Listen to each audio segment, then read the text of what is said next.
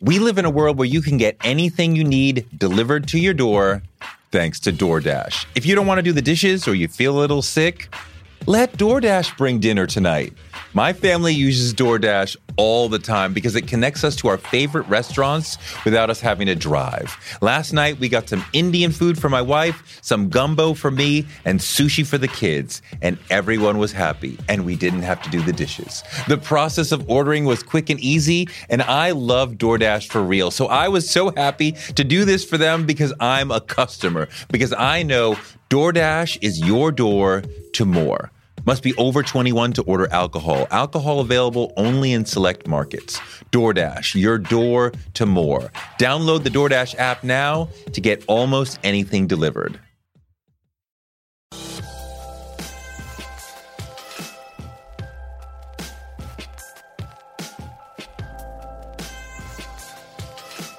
I'm just saying this for the history record.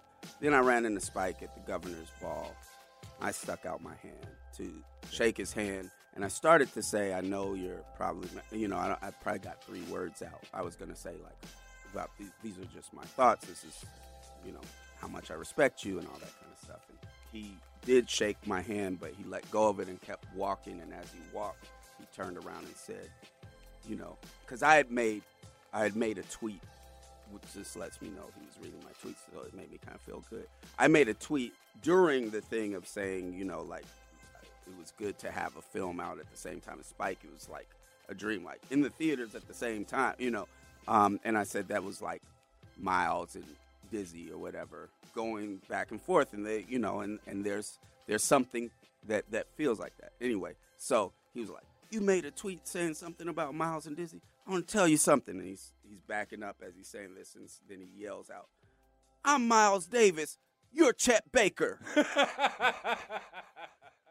Boots Riley is the director of Sorry to Bother You, one of last year's best films and the most anti-capitalist film to ever come out of Hollywood, and a debut film of such intelligence and originality that it announces an important new filmmaking voice. I can't wait to see what he does next.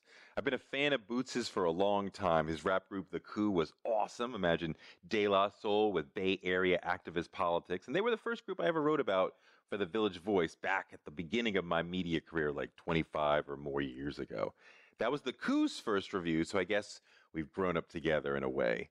Boots is someone I've wanted to have on this show for a long time, so I'm thrilled to finally get to do this. And stay tuned to the end, or skip ahead if you have to, when Boots talks about his critique of Spike Lee's Black Klansman. It's Boots Riley on Touré Show.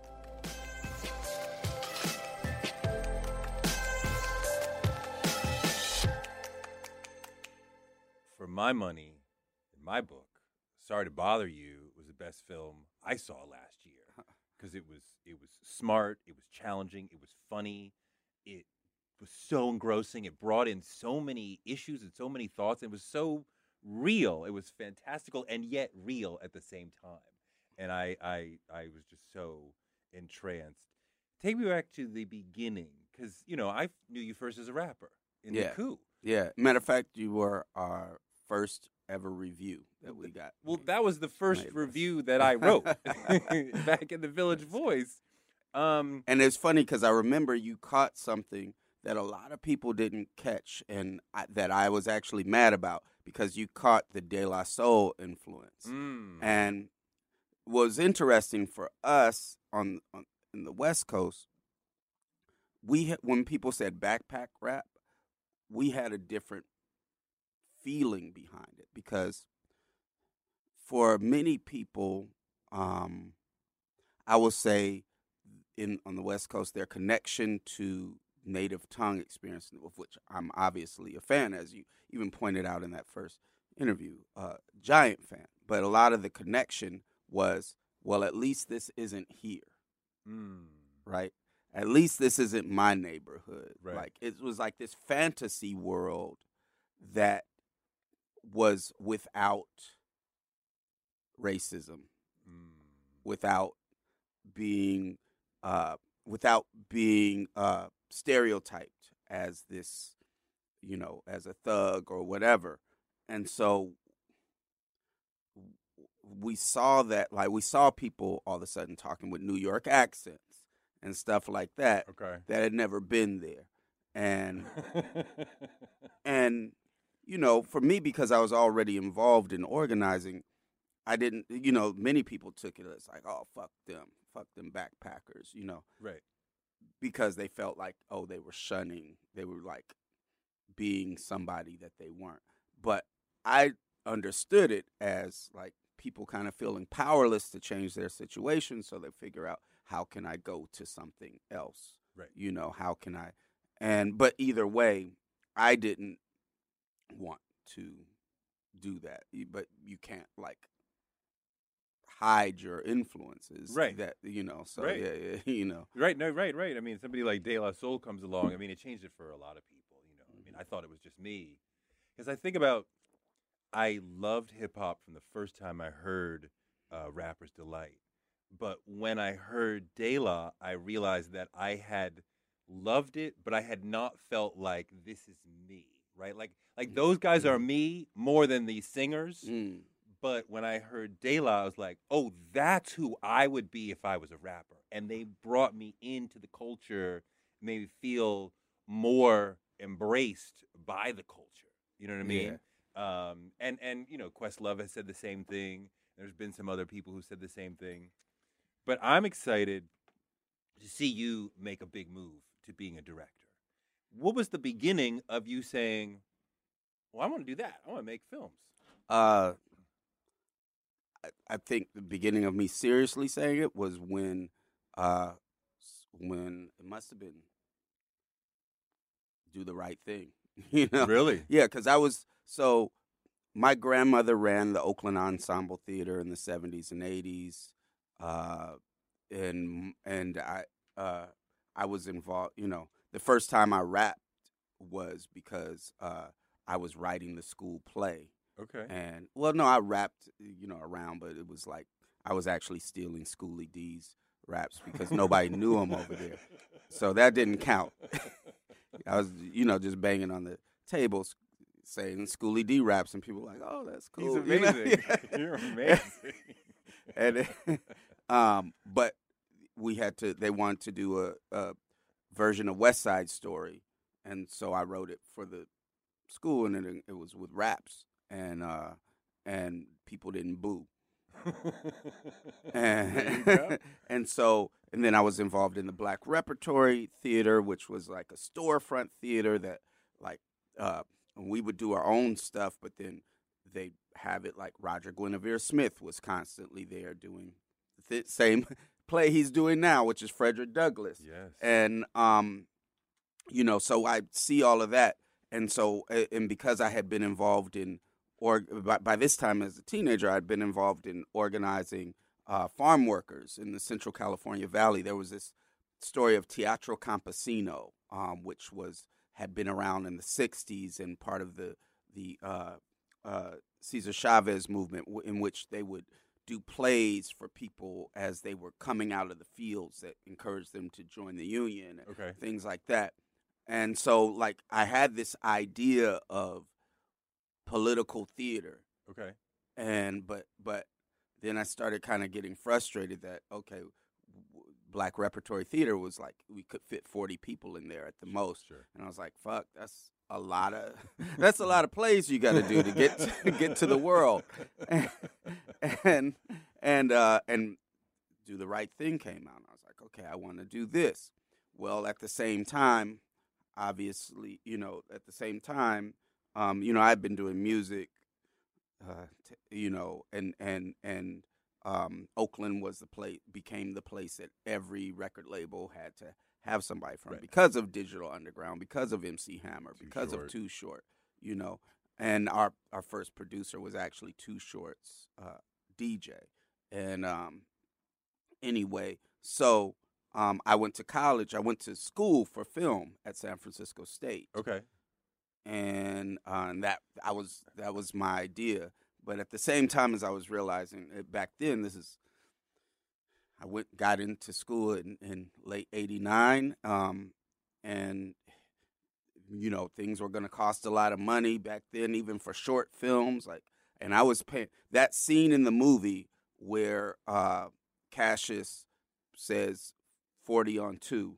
Like, I actually was doing that to get to school. Mind you, this is 1990, so 40 cents could actually get you a little bit further. But it was still enough to where my plan was I spend 25 to 40 cents to make sure I didn't run out of gas on the bridge to get to San Francisco State. And when I was there, asking people for a loan.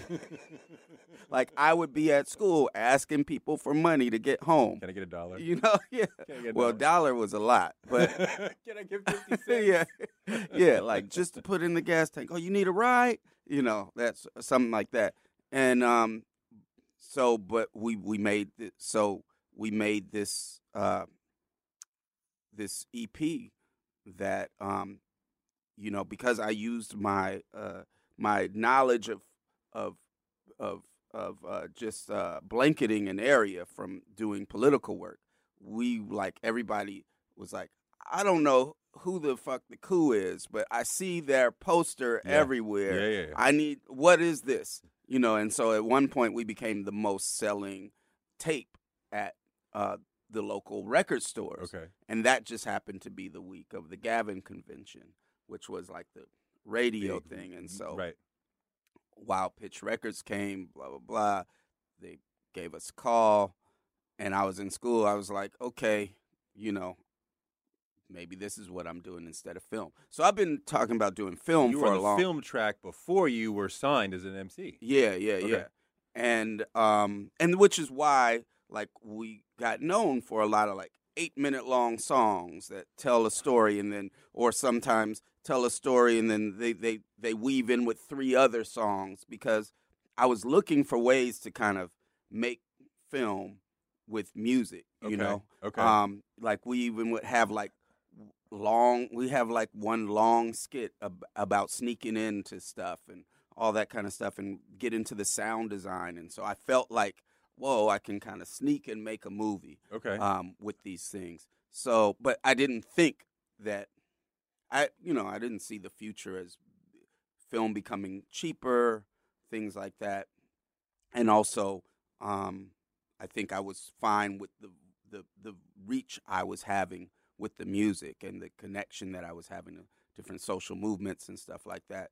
But after a while, the artist in me just kind of needed something to mix it up. I had done some other stuff. I'd done Street Sweeper Social Club with Tom Morello.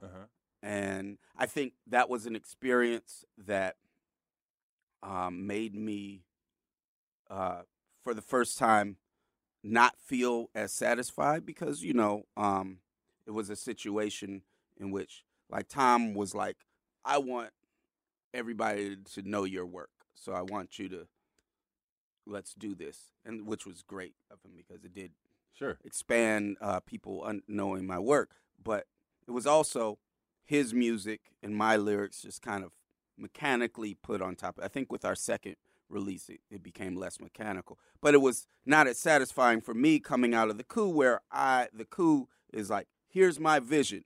Right. Let's make this happen. And I assembled the group of folks that helped make this vision happen, which was a lot more satisfying. Sure. And so I started not feeling that satisfied with this and started kind of looking at my life and being like, okay, well, what are the things that I want to do? And knowing that what I've learned over all this time is that the main ingredient you have to have is passion.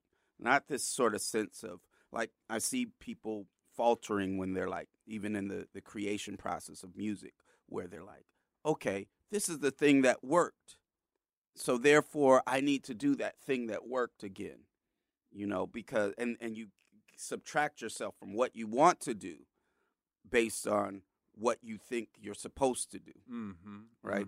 And that's when that's when it starts fizzling, because people sense that there's not passion there, and that's what we're all wanting. We're all wanting engagement with life. We want art that makes us feel engaged with the world, and for that to happen, that artist has to have a passion. I mean, you clearly have a lot of passion, and just listening to you, I keep hearing the art comes out of political desires, right? You talk about the theater, and I mean what the coup was all about, and what this film is all about. You don't want to just perform or just entertain. It seems like you start as a political thinker and then layer the art on top of that. Is that how you think of it? I mean, I think that's how everyone. You start as who you are, right? As what you think about, what you care about. You know, I mean, Cypress Hill, they cared about smoking weed. That's what they were really passionate and you're about. from a family of organizers and activists, and the Bay is very thoughtful and intellectual and activist. And yeah, I mean, you know, and there's complications to all of that. Like, by the time I started getting involved in radical politics, my parents had been burnt out of that scene already, and they, you know, were doing their thing. Extensions of what they thought they were already doing. So my father became a public defender and a criminal defense attorney, which he felt was an extension of the radical politic that he was doing. Matter of fact, growing up as a teenager in Oakland, you know, I might sneak into a bar and then somebody would be like, nobody fucks with him. All his drinks are on me. And be like, your daddy got me off. You know, like I was going to be in jail for 20 years. And, you know, he came, you know, got me off. The film had been written several years before it got produced. Talk about conceiving and creating this as a script. Yeah, okay. So in between Genocide and Juice and Steal This Album, Genocide and Juice, we had this this song, Fat Cats and Bigger Fish, which was getting played on the radio in L.A. by just a you know, quirk of fate. And anyway, what happened with that left to me, you know, the EMI told the radio stations to stop playing it. And so that left me feeling like, okay, I was 24, I spent all my life doing music and being this artist with this idea of connecting my stuff to a movement. Then I was like, fuck, I have no control over anything. And I stopped doing music, and we created this organization called the Young Comrades. And in order to do that, I needed to get a job. So I got a job doing telemarketing because I was good. You know, the other side of me is that I've also been doing sales since I was 11, like the kid knocking on your door and giving you the sob story about, you know, the last paper before so you can go to Disneyland and you've never been out of town before, you know, that sort of thing. And so I knew I was good at that, and I could work there one day every 2 weeks and pay my rent. Okay. And so I did that, and from that, and I eventually went back to Young Comrades folded, and I went back and made Steal This Album, which a lot of the musicians were people in the Young Comrades, so a lot of stuff like that. But so I always had these stories, and I knew that I wanted to make a film at some point, and so I just kind of downloaded Final Draft one day and started writing, and the idea was I knew that I wanted it to take place in the world of telemarketing. Okay. And because that was ripe with stories. Matter of fact, 95% of the stories didn't make it into the film because as I started writing, I realized this is not really a film about telemarketing. Right, it is not. And I knew, but I knew one thing. I knew there was going to be an on-the-job struggle, which the main character had to decide which side he was going to be on. And I knew the opening scene because that had been how my boy Rob Ebo got all of his jobs. He never got caught. So, by lying about yeah, by actually printing up like Employee of the Month awards and stuff like that, and bringing them with him, and and having fake phone numbers of, you know, or telling somebody who is the bus boy at this restaurant, saying that that's the manager, and, you know, don't try this at home. And it would always work. And then I knew the compliment argument because that happened to my little brother years ago, and I was always like, I'm putting that in a movie.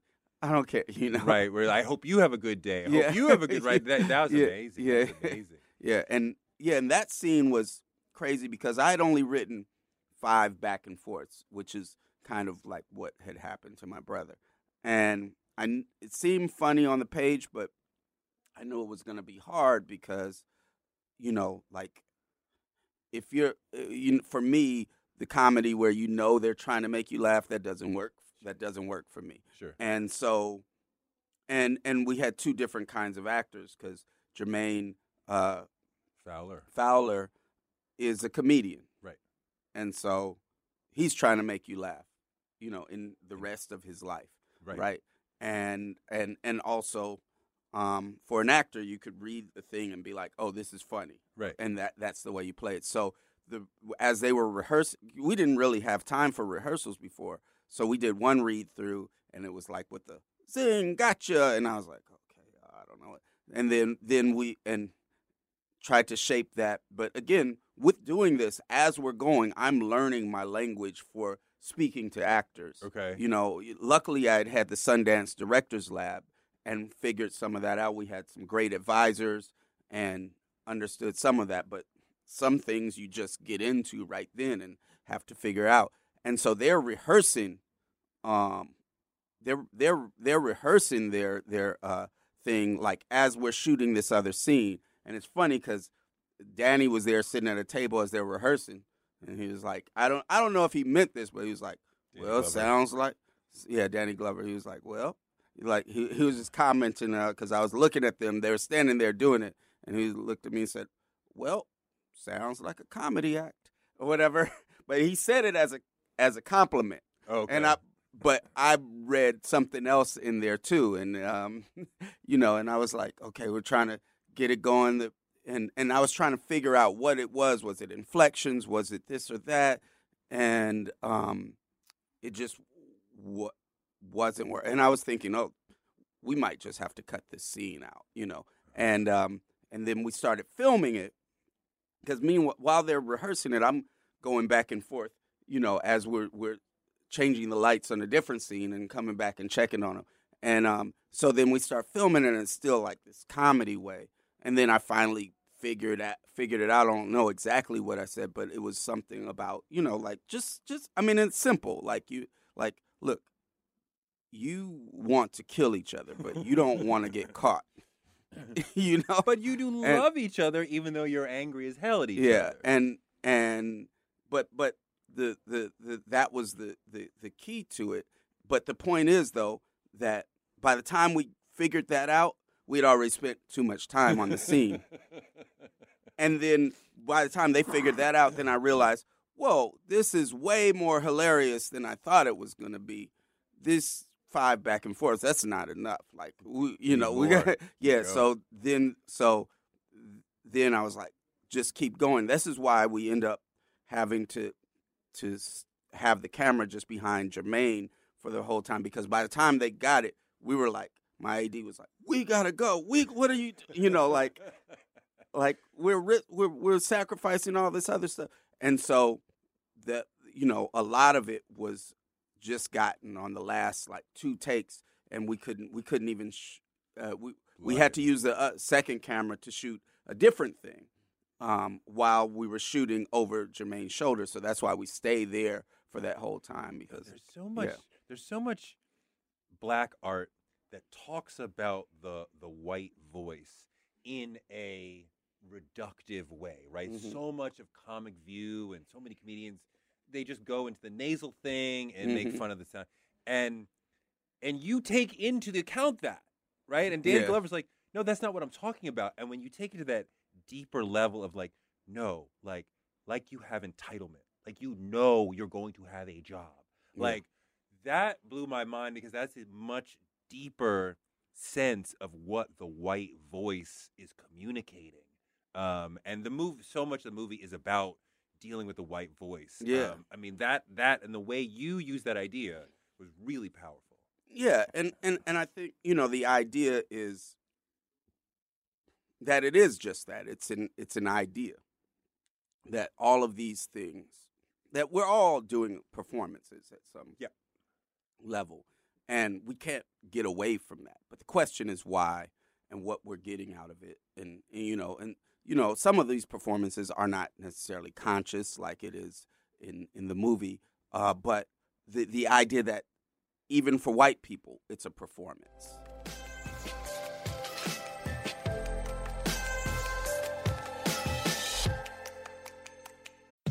We live in a world where you can get anything you need delivered to your door thanks to DoorDash. If you don't want to do the dishes or you feel a little sick, let DoorDash bring dinner tonight. My family uses DoorDash all the time because it connects us to our favorite restaurants without us having to drive. Last night, we got some Indian food for my wife, some gumbo for me, and sushi for the kids. And everyone was happy, and we didn't have to do the dishes. The process of ordering was quick and easy, and I love DoorDash for real. So I was so happy to do this for them because I'm a customer, because I know DoorDash is your door to more. Must be over 21 to order alcohol. Alcohol available only in select markets. DoorDash, your door to more. Download the DoorDash app now to get almost anything delivered. One of the people who helped inspire me to want to be in broadcasting is Oprah Winfrey. She's an inspiration for so many of us, but her daytime talk show was so incredible. And it told me that you could be Black and authentic and real on TV. And that made me want to do it too. Black Stories, Black Truths is NPR's new collection that's a celebration of Blackness. Each of NPR's Black voices are as direct, varied, distinct, and nuanced as the Black experience itself.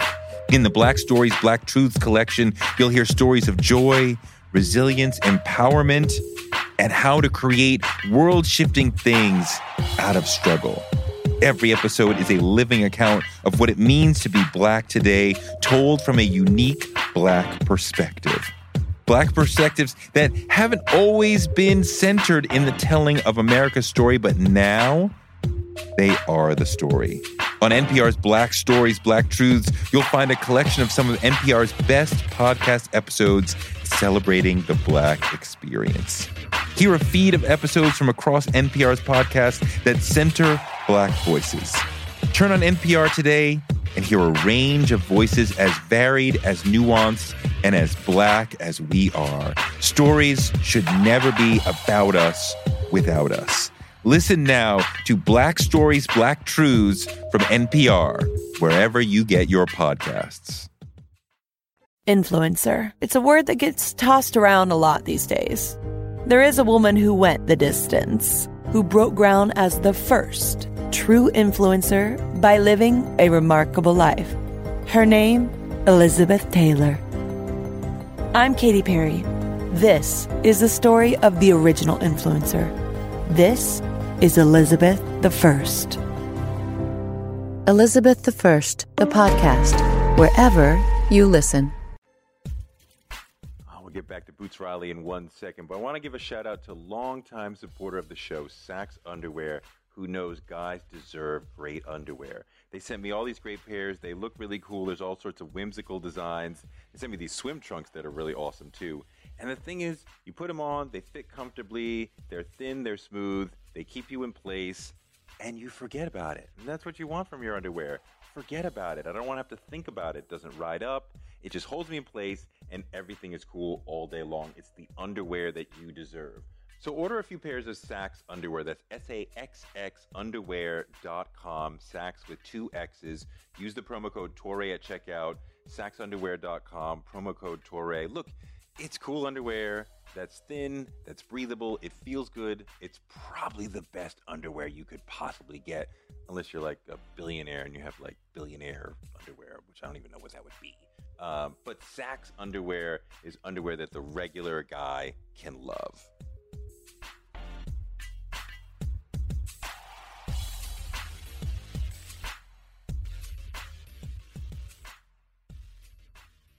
You chose 2 of the greatest, smartest young actors to be your leads in Lakeith Stanfield and Tessa Thompson.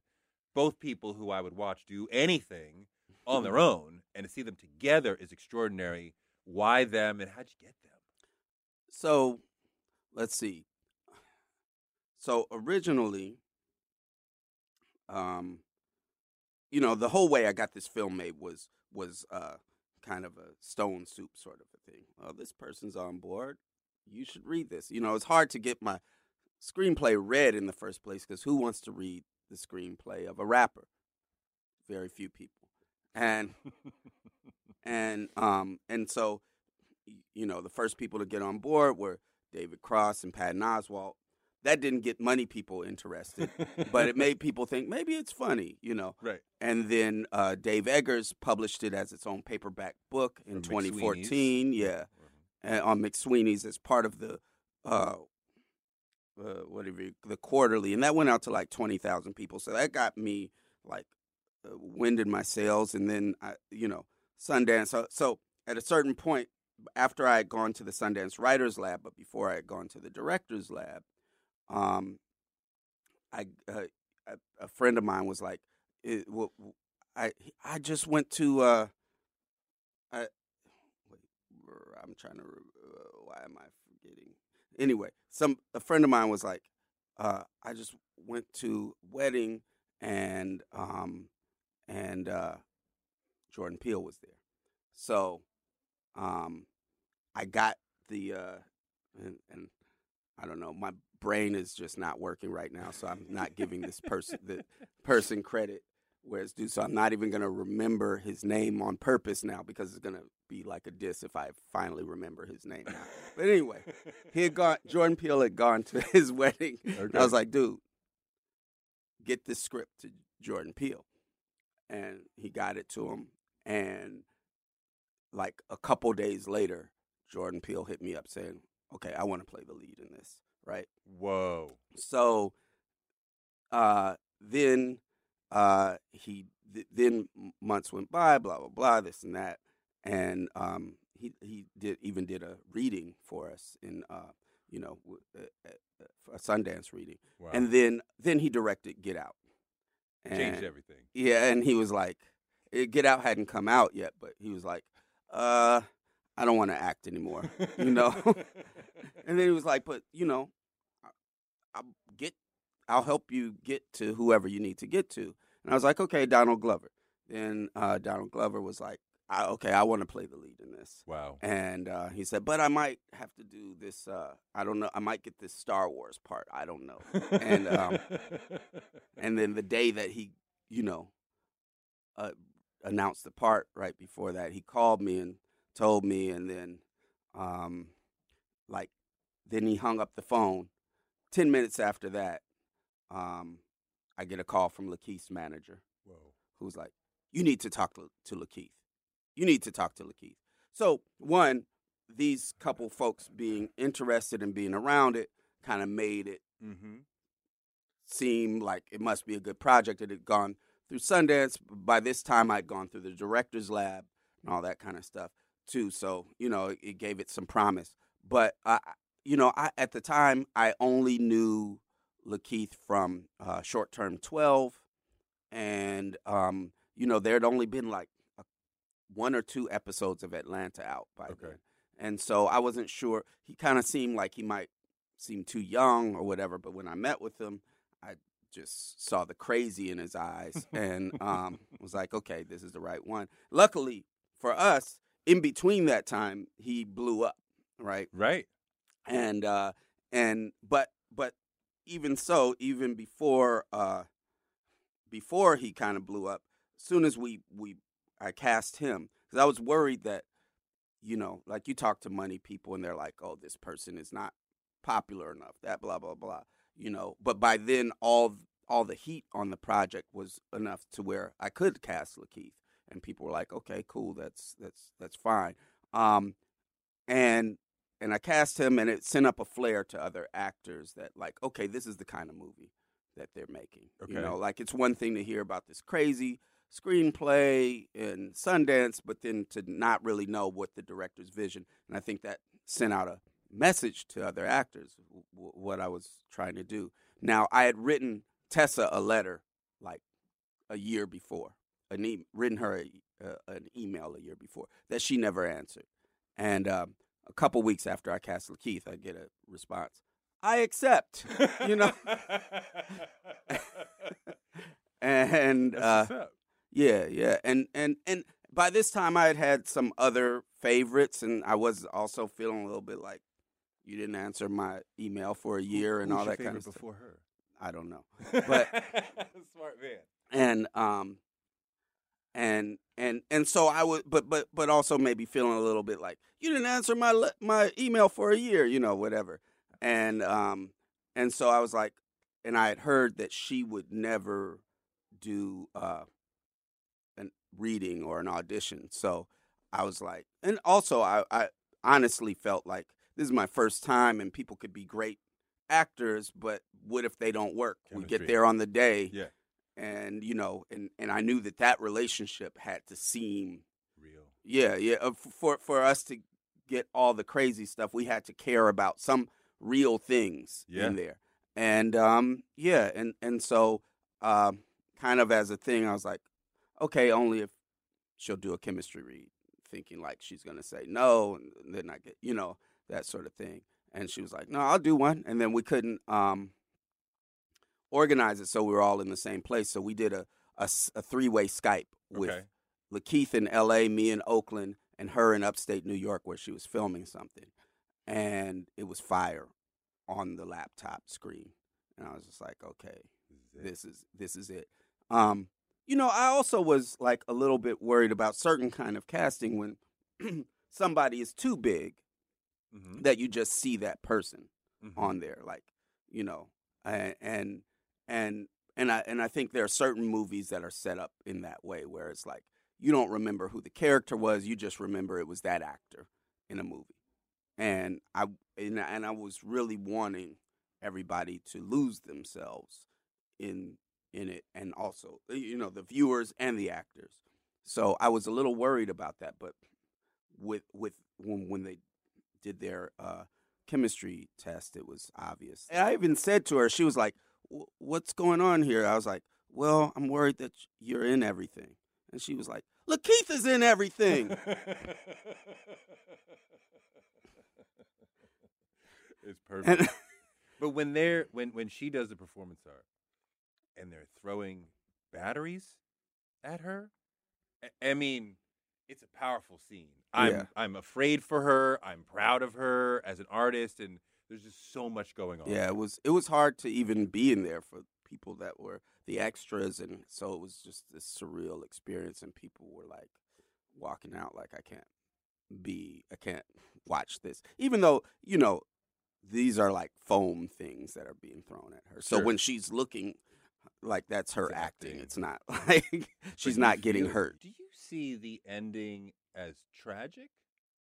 No, he's fighting in the end. He's fighting and in the beginning he wasn't fighting. But he has literally lost himself. He is no longer a human being. Yeah, but if he's fighting and about to be part of changing the world, I would think that he's found himself. I wanted to have this discussion of this movie, even though it's like a year old, because I wanted to motivate others to go see it, as well as speak to the people who've already seen it. So I'm trying to avoid the spoilers for those who have not seen it, because it's highly, highly recommended. I love this movie. I've watched it a bunch of times. But I want to talk about something that's not in the very end. Okay. And I'm sorry for those who have not seen it yet. Why don't we get to see the big evil boss owner get stomped out and killed?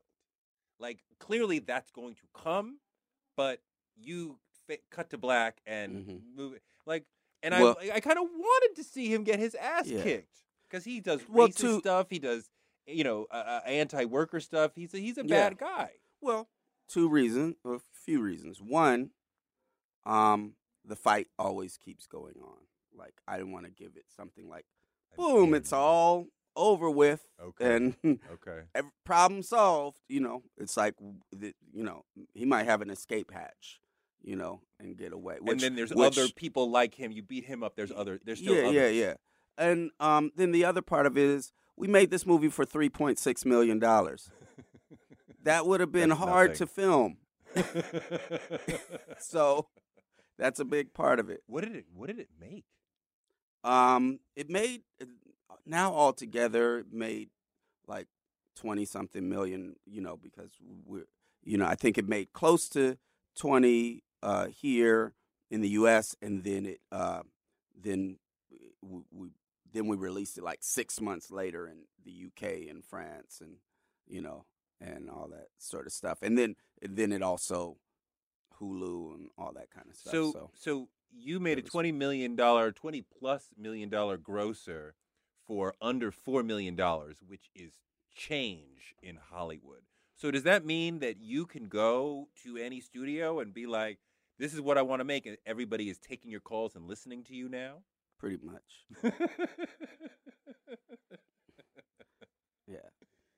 Yeah. I mean, they have to be good ideas, and sure. I'm writing 3 things right now. Well, what's next? Let's see. So I have a feature deal with Annapurna. It's kind of basically like whatever I want to do. I'm writing that. Give me the elevator pitch for the next film. Nope. And I'm doing a TV show with Michael Ellenberg's company, Media Res. Michael Ellenberg used to run HBO and now has his own studio. So I just wrote the pilot for that. And then I'm writing a standalone episode for Guillermo del Toro's Netflix horror anthology. The anthology is called 10 After Midnight. So, that's almost done too. So, with one behind you, as a director, what would you do differently next time? Well, here's the thing. Had I ever made a film, I probably wouldn't have made that film. Why? Because, like I said, we did that for $3.6 million, which meant part of how we did that is we did 61 locations in 28 days. So when I thought about that before, I was like, fuck it, we got to do it. Had I known how hard that was, I probably would have been like, oh, let's change some of this. Right. Let's figure this out, So it's hard to say what I would have done differently on that, because I think so much of it came out of trying to stretch and make things happen, make things work, and a lot of beautiful things. And you learn that from music too. So I had some confidence in that, even though all these variables were in play, trying to figure out how we can make this broken amp work. And you figure out a different sound that, wow, this sound, now we're basing it around this crazy sound. Sure. And this is, had, a couple decades of experience at that, and knowing that magic can come from that. And we had a lot of those moments. What does eating healthy mean to you? Whatever your eating goals, Thrive Market is the best place to get all your groceries and household essentials. And getting Thrive shipped to your door is like having a great supermarket right outside your house. I love that Thrive Market carries brands with the highest quality ingredients and ethical sourcing methods. Whether you're looking for organic kid snacks or low-sugar alternatives or gluten-free essentials, Thrive Market's got it, and their site lets you curate your shopping experience quickly. And as a Thrive member, I save on every order, usually about 30%, which of course I love. And when you join, you help a family in need with the membership matching program. Join in on the savings with Thrive Market today and get 30% off your first order plus a $60 gift for free. Go to thrivemarket.com/Toure for 30% off your first order plus that free $60 gift. That's Thrive, THRIVE market.com/Toure. thrivemarket.com/Toure. On March 16, 2000, 2 sheriff's deputies were shot in Atlanta. Jamil Al-Amin, a Muslim leader and former Black Power activist, was convicted. But the evidence was shaky, and the whole truth didn't come out during the trial. My name is Mosi Secret, and when I started investigating this case in my hometown, I uncovered a dark truth about America. From Tenderfoot TV, Campside Media, and iHeart Podcasts, Radical is available now. Listen to the new podcast, Radical, for free on the iHeart Radio app or wherever you get your podcasts. On set, so it's hard to say that now I can do things with a bigger budget. But the good thing is that my ideas are always way bigger than anybody would ever give me money for, right? So it probably will always still have that stretching it sort of thing to the process that makes cool things come out. Do you have a top 5 directors in your mind? Yeah, I mean, I could say Inarritu. Okay. Emir Kusturica, who's a Serbian filmmaker, made movies that to me influenced me a lot. And again, memory isn't word. Black Cat, White Cat, Underground, Time of Gypsies. Kubrick is definitely like the way everything is important. Like somebody's not just walking down a hall because you got to show that they got to the other room. Right. Everything that happens in there is important. That's that's what I intend to do with all of my stuff.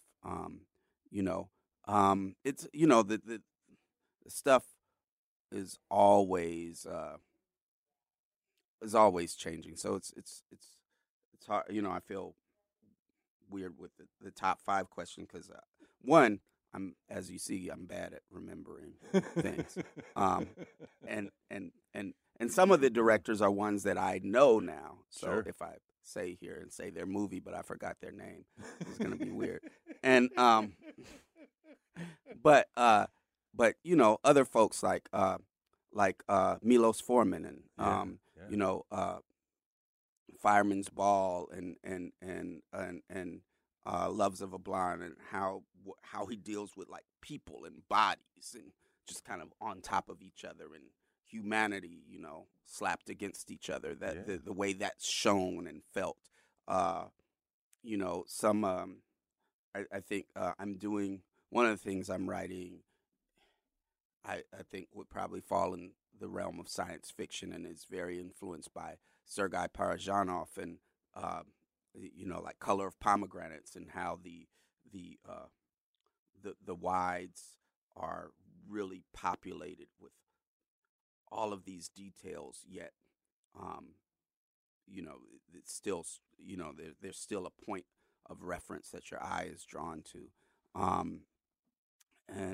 So I mean, there are a lot. I like other things that I think maybe I'm not influenced by, like some of the flamenco films of Carlos Saura, the trilogy he did, where there's Carmen, and then there's my favorite probably El Amor Brujo and things like that, which kind of feel like a live thing. And there's plenty of like new directors that are trying things that I really like too. So yeah, I liked Black Klansman, but I struggled with it a lot. Mm-hmm. And your tweets about it took my visceral struggle with it to a much more articulated intellectual place. And you attacked it in a very intellectual way, with facts. It was not just like, here's my opinion, I'm mad at you, but like, from my factual position, this is very problematic. Why did you want to? I mean, like, you started with loving or respecting Spike and his work. That's the beginning of your film career. Yeah, and so I why still do you do. want to do that? Well, I still do. And Still have great respect for Spike. Yeah, and as a matter of fact, even more than even my film career, first demo tape I sent was to 40 Acres and a Mule Music Works. Wow. Right? Wow. And so maybe I'm a little, no, I'm just kidding. But no, the thing, yeah. So it has nothing to do with that, but I'm commenting on all sorts of things. I think I got especially mad because I actually went into seeing Black Klansman.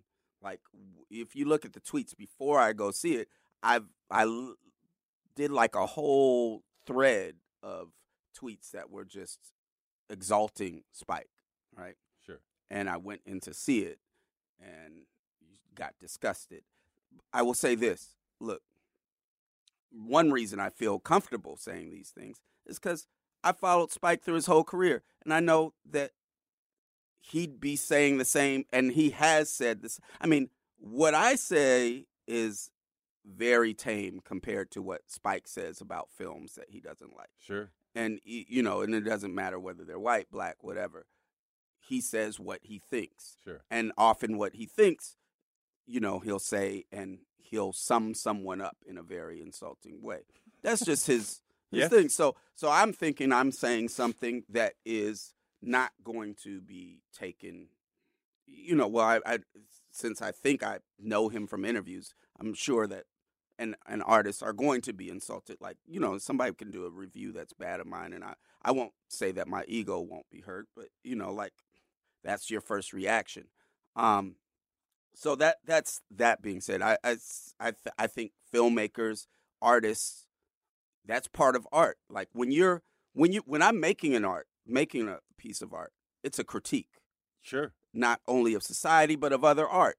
It's just implicit in what we're doing. I mean, this film is the most anti-capitalism film that Hollywood has ever created. So there is a deep critique of capitalism baked into the film. Yeah, and so and I'll say this will probably be the last thing I say about this film, because I will say that over the course of the reaction to my critique Of Black Klansmen, one, there was all these writings of how dare he say anything.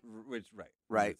That doesn't make any That, sense. you know, and matter of fact, writers, journalists saying that, 'Cause you he's know, made like you 20 don't get films paid to write film critique. That's what one journalist publicly But said. it was not right? film critique. It was not a film. Yeah. It was, you were not And trying to be even Roger Ebert. Yeah. You were Even if I did, you know, I'm But it someone wasn't out about in the world. lenses. It was about you are lionizing the police. You are leaving out important Well, parts of the story. Well, so and then I ran into. I'm just saying this for the history record. Then I ran into Spike at the governor's ball. Like, he accidentally walked up beside me. I think we both didn't see each other. Then we saw each other. I stuck out my hand to shake his hand, and I started to say, "I know you're probably," you know, I probably got 3 words out. I was gonna say like something like about these are just my thoughts. This is, you know, how much I respect you and all that kind of stuff. And he did shake my hand, but he let go of it and kept walking. And as he walked, he turned around and said, you know, because I had made a tweet, which just lets me know he was reading my tweets, so it made me kind of feel good. I made a tweet, like during the thing of saying, you know, like it was good to have a film out at the same time as Spike. It was like a dream, like in the theaters at the same time, you know. And I said that was like Miles and Dizzy or whatever, you know, like going back and forth, and they, you know, and there's something that feels like that. Anyway, so he was like, "You made a tweet saying something about Miles and Dizzy. I want to tell you something." And he's backing up as he's saying this, and then he yells out, "I'm Miles Davis. You're Chet Baker."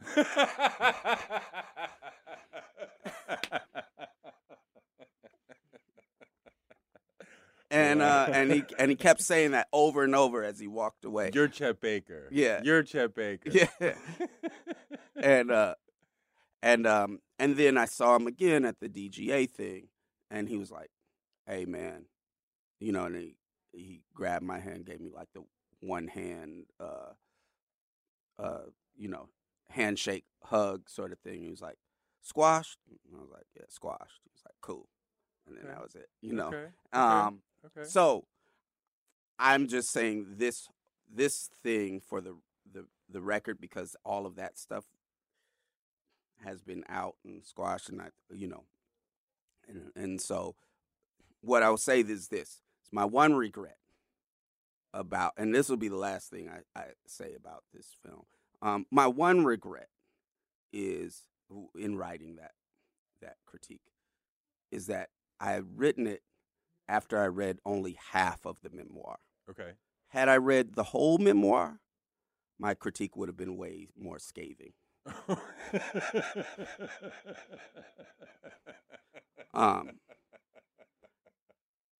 Because, and this is about, and here's where I let Spike off the hook to a certain extent, is I believe he probably got the script because it was already written and didn't really research exactly what had happened, right?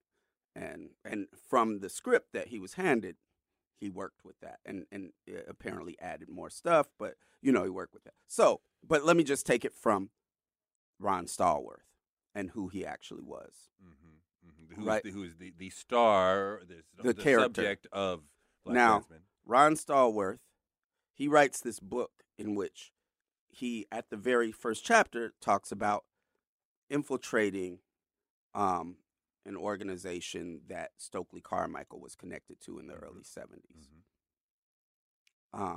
In the book, he, at the end, brags, because now this book was written on police and fire press. So a press that is meant to go out to other police officers. So in this, he's bragging to other cops. That's what he's doing. In it, he says, I started my career by investigating the Black Panther Party. Now, Colorado Springs, early 70s, Stokely Carmichael, not Black Panther Party, All African People's Revolutionary Party, right? But he felt that nobody would know who that group was. So he lies on there and says Black Panther Party, just to brag. So this tells you who this person is, right away. Like, but separately, in 1979, when the events that are supposedly happening with the KKK happened, he was not only taking part in something that had to do with the KKK, he was infiltrating an organization that I later joined called the Progressive Labor Party. And in the book, he states the reason that he was infiltrating that organization was because they had the slogan, "Smash the Klan." Okay. And they were doing things that were stopping Klan rallies. Okay. They were disrupted. They were basically like an Antifa at the time, except without the facial coverings or whatever. Okay. And they were actually stopping Klan rallies. Okay. Right. And so listen to this. He infiltrated that organization because they were stopping Klan rallies. So he goes in there, and what he lays out in the book is, at the same time as he's meeting every week with the FBI dude, he infiltrates the POP, finds out how they're going to stop these rallies, tells it to the police, who then tell it to the guy that's in the Klan, and they figure out how to organize their rallies so they don't get stopped. So this is so. I mean, in the movie, it doesn't even say. I mean, he actually doesn't infiltrate the Klan. He makes a phone call. Right. So somebody else. So the whole this is amazing. He makes a phone call. He doesn't but what he's infiltrating is a radical organization,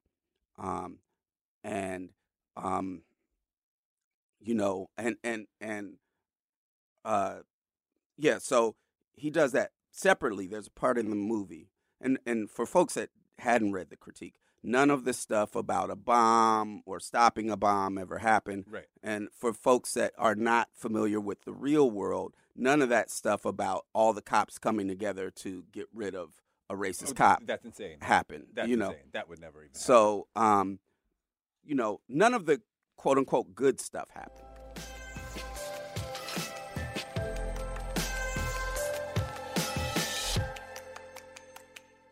Thanks to Boots for an amazing interview, and thanks to you for listening. Touré Show gives you fuel to power your dreams, because you can use your dreams like a rocket ship to blast you into a life you never imagined. You can make your dreams a reality, and maybe this show can help.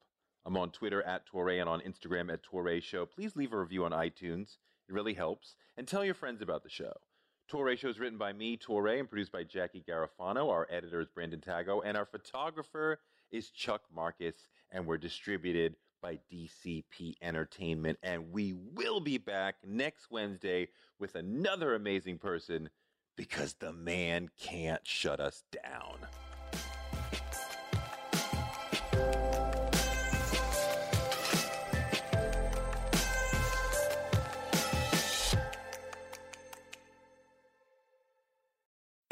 We live in a world where you can get anything you need delivered to your door thanks to DoorDash. If you don't want to do the dishes or you feel a little sick, let DoorDash bring dinner tonight.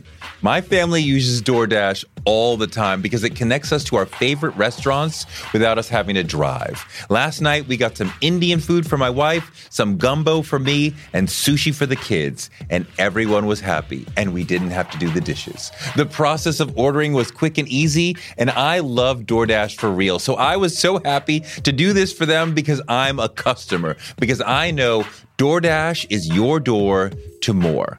Must be over 21 to order alcohol. Alcohol available only in select markets.